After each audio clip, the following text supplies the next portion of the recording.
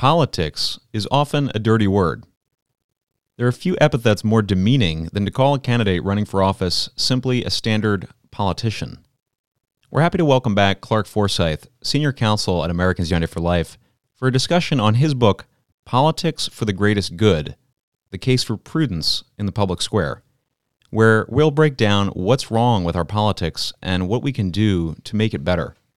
I'm Tom Shakely, and this is Life, Liberty, and Law.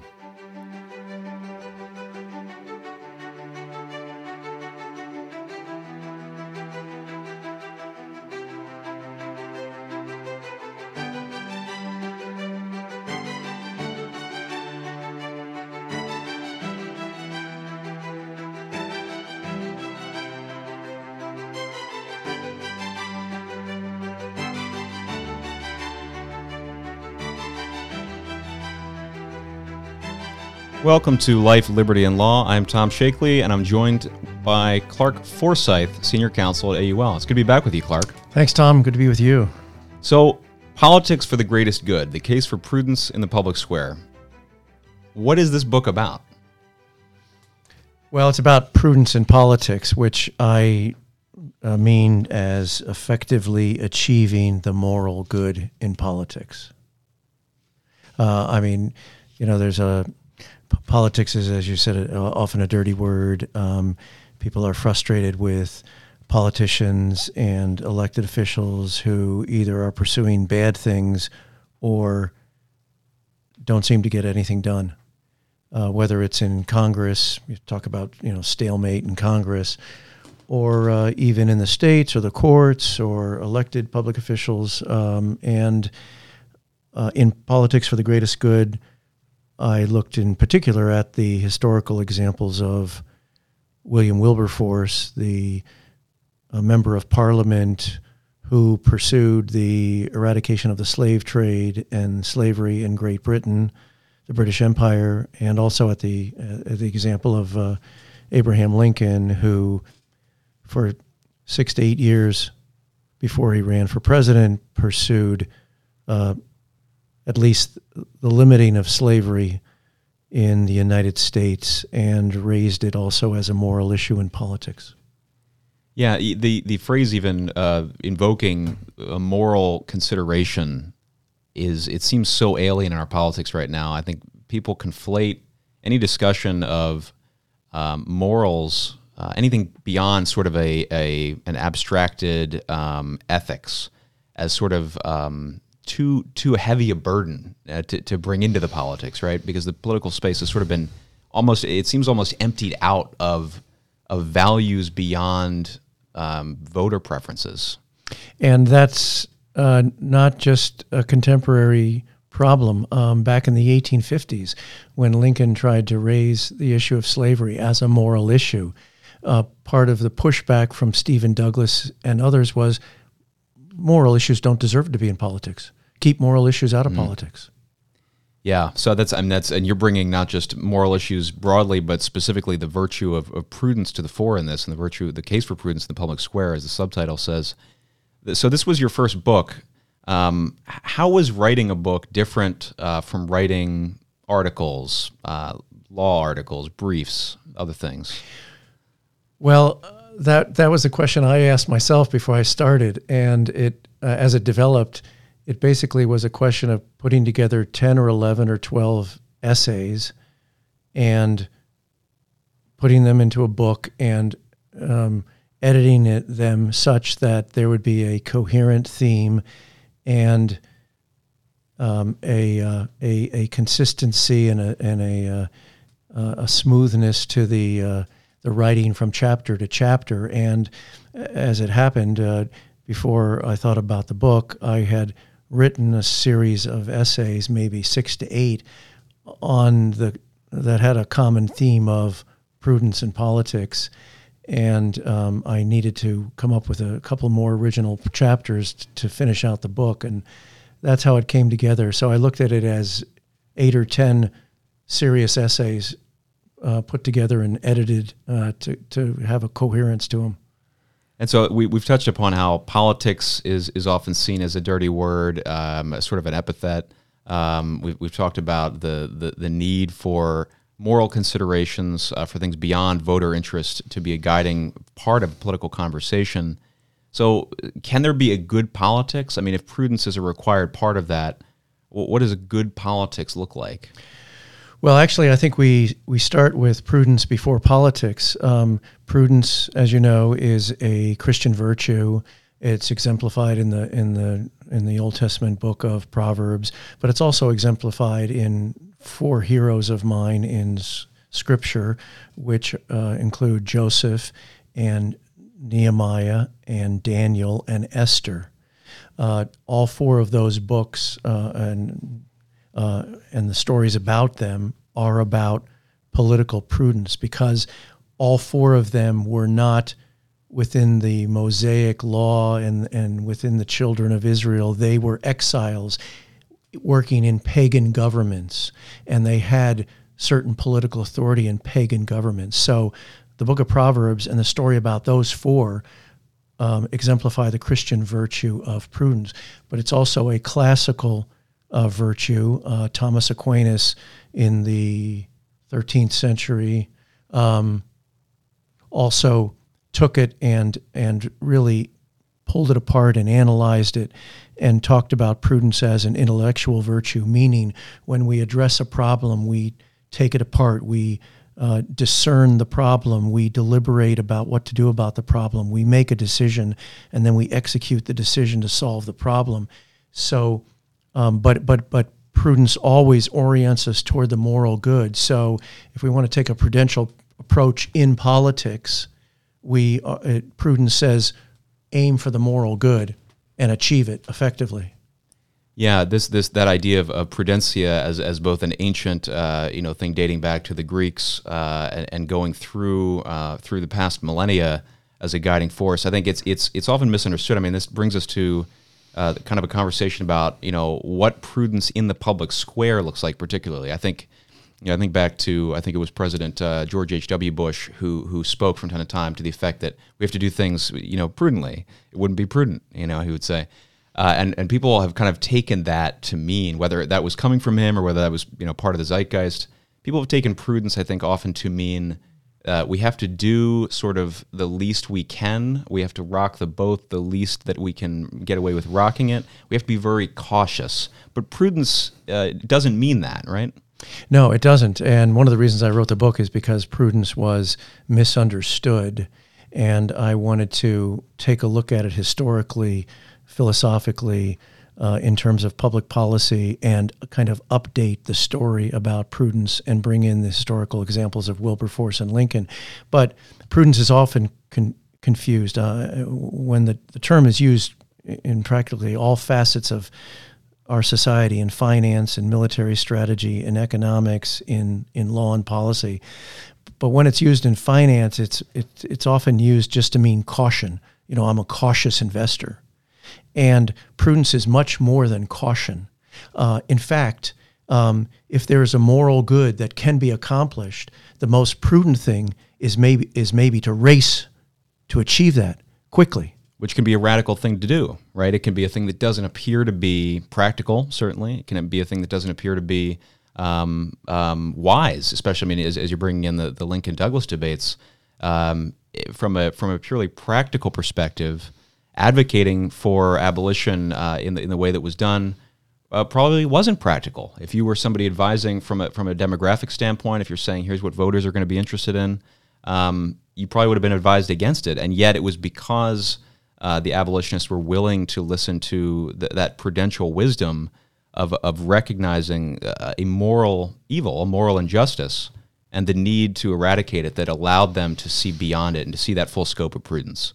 Yes, and there was also the ongoing division, frankly, and debate between the abolitionists on one hand and Lincoln and kind of the moderates who wouldn't assume the label of abolitionist because it was a political dead end, but were concerned about slavery as a moral question, and they felt that slavery was a stain on the United States and America as a witness to the world, among other moral problems, and but they felt that there needed to be some progress and movement forward, and at least let's limit it. At least let's reduce it to the original Confederate States. We can put it on a path to extinction. So this gets to, let's look at what is the difference between prudence in one's personal life and in one's public life. I mean, is there a distinction there that we should consider, I would say there's no distinction except for the goals.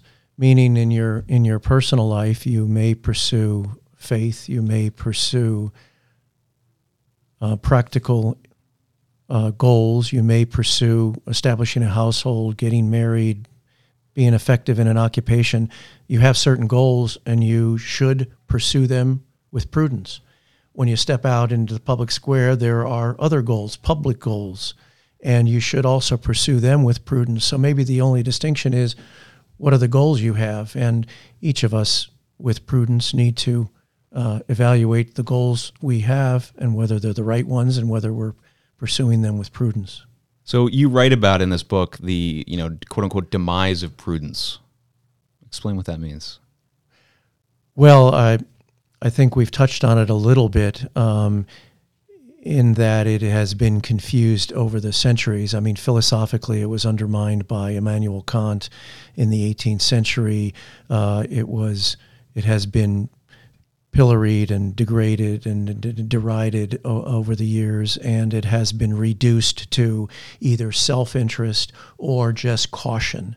And I wanted to go back and capture it more fully in its spiritual and philosophical dimensions, and bring out the practical stories and examples of Wilberforce and Lincoln, who I think embodied in a fuller way, not simply self-interest or caution, but pursuing the moral good in politics. So I'm wondering then, we're touching on different points in American history and in the broader history of the West. Can we speak to prudence at the American founding? Maybe its impact on the Federalist Papers, its impact on the founders, the framers, and how they approached what they thought they were building. Well, I think prudence was very important to them. They had the philosophical background, and so the leading founders and those who wrote about the founding and wrote about what kind of government, whether to break from England, and in the wake of breaking from England and declaring independence, what kind of government to establish. They were guided by, as Michael Novak points out in his great book On Two Wings, they were guided by the Jewish scriptures, and they were guided by prudence, the classical understanding of prudence. They were guided by both. And so they were deeply concerned about arranging a governmental structure that would prevent tyranny and preserve freedom. And the Federalist Papers is, in a sense, a culmination of an prudential argument for the draft of the Constitution. Frankly, it was a compilation of essays designed to sell the Constitution to the people and to the legislatures that were voting, or the conventions, state conventions. At its foundation, it was a prudential argument. This establishes good government. We need to do this to promote freedom and liberty for our people. Often when it comes to the American founding and the American experiment broadly since our founding, there's a sort of a criticism, there's a kind of an angst I think you see in our present politics, where there's sort of an assumption that we can instantiate almost a utopia, right? If we just get the policies right. Folks seem to think that politics, that the public square in that regard, in government, is the means to achieve the good life, happiness, however you want to define that. And I think that's a problem, right? That's one of the things that when you look at the founding generation, they're often criticized for the failings of that generation that led to things like the Civil War, or that led to longer-term problems in our country. But I think you look at that from another perspective and you say, what they were able to set up, deploying that virtue of prudence, among others, was a system of relative stability and great resiliency that allows us to continue to engage these debates, some of these being perennial debates. What do human rights look like? What is the scope of a human right? And how are we going to define them in practice? So there's a lot of good that comes out of that. And I guess I wonder, if you can speak to that, that angst in our present politics. At the foundation of prudence is understanding reality and understanding it deeply. And the founders understood reality in the sense that at the foundation of politics are human beings and human nature, and that we live in a fallen world. And we can't achieve utopia in this world.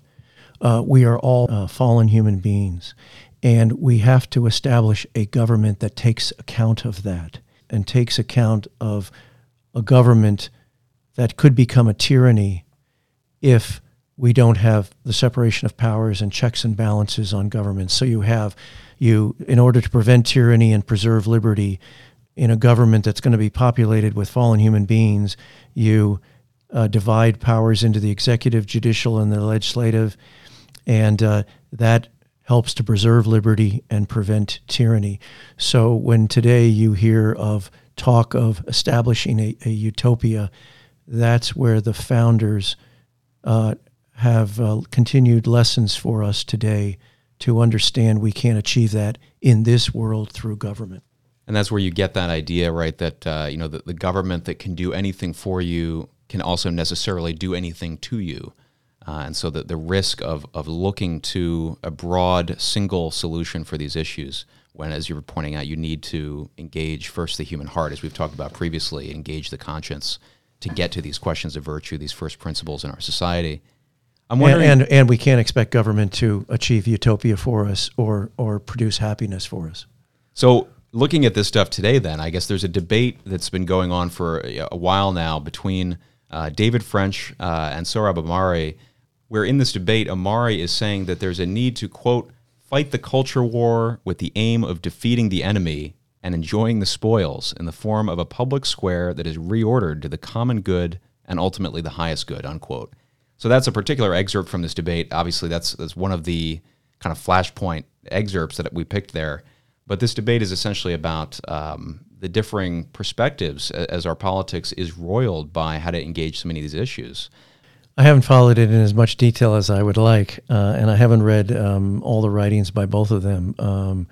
But I do think it captures kind of two sides of the coin, this skepticism of how much government can accomplish and a desire for thinking that we need limited government and the desire that perhaps government do more. And, is it possible that laws can make us moral or that government can? And I think that's it's an ongoing debate that'll never be completely answered or solved, I don't think. But I think it's also a healthy debate.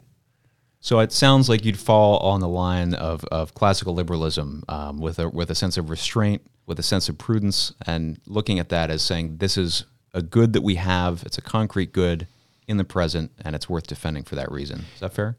Yes, and that we shouldn't expect government to accomplish too much. We shouldn't expect government to save our souls.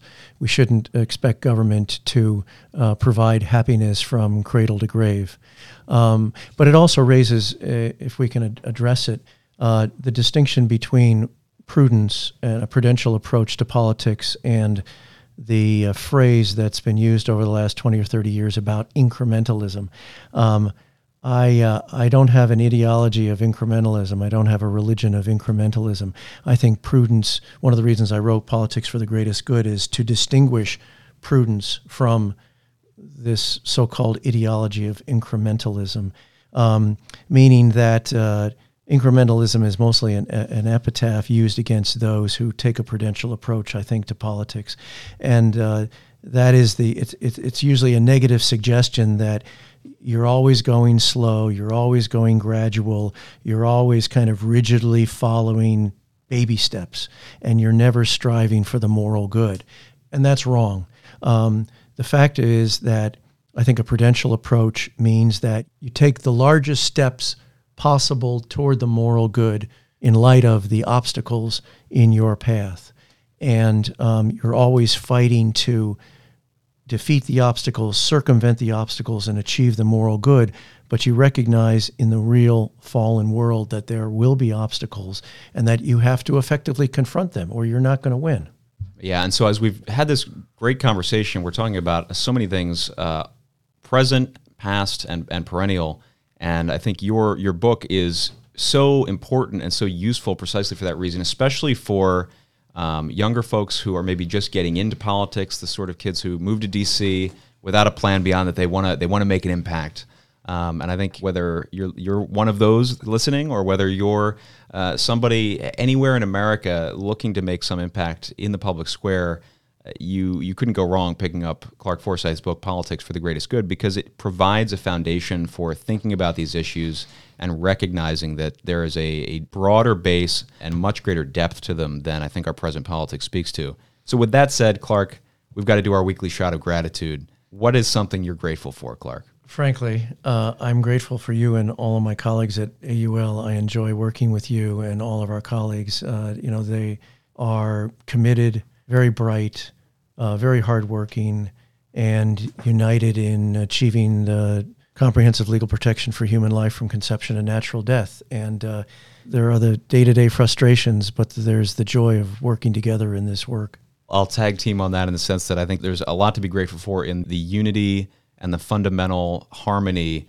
amongst life-affirming Americans of different groups, of different backgrounds, of different geographies. This is something that isn't spoken to enough, I think, in these debates, is that there are many different approaches to the issue of the human right to life, but there's also a great deal of agreement and a fundamental friendliness amongst Americans who recognize what their object is and what the ultimate goal is. Clark, thanks so much for being here today. This has been a great conversation. Thanks, Tom. But if there's one thing that can bring all of the factions together in America, it's a call to the virtue of prudence. I'm Tom Shakely with Americans United for Life. Until next week, thanks for listening.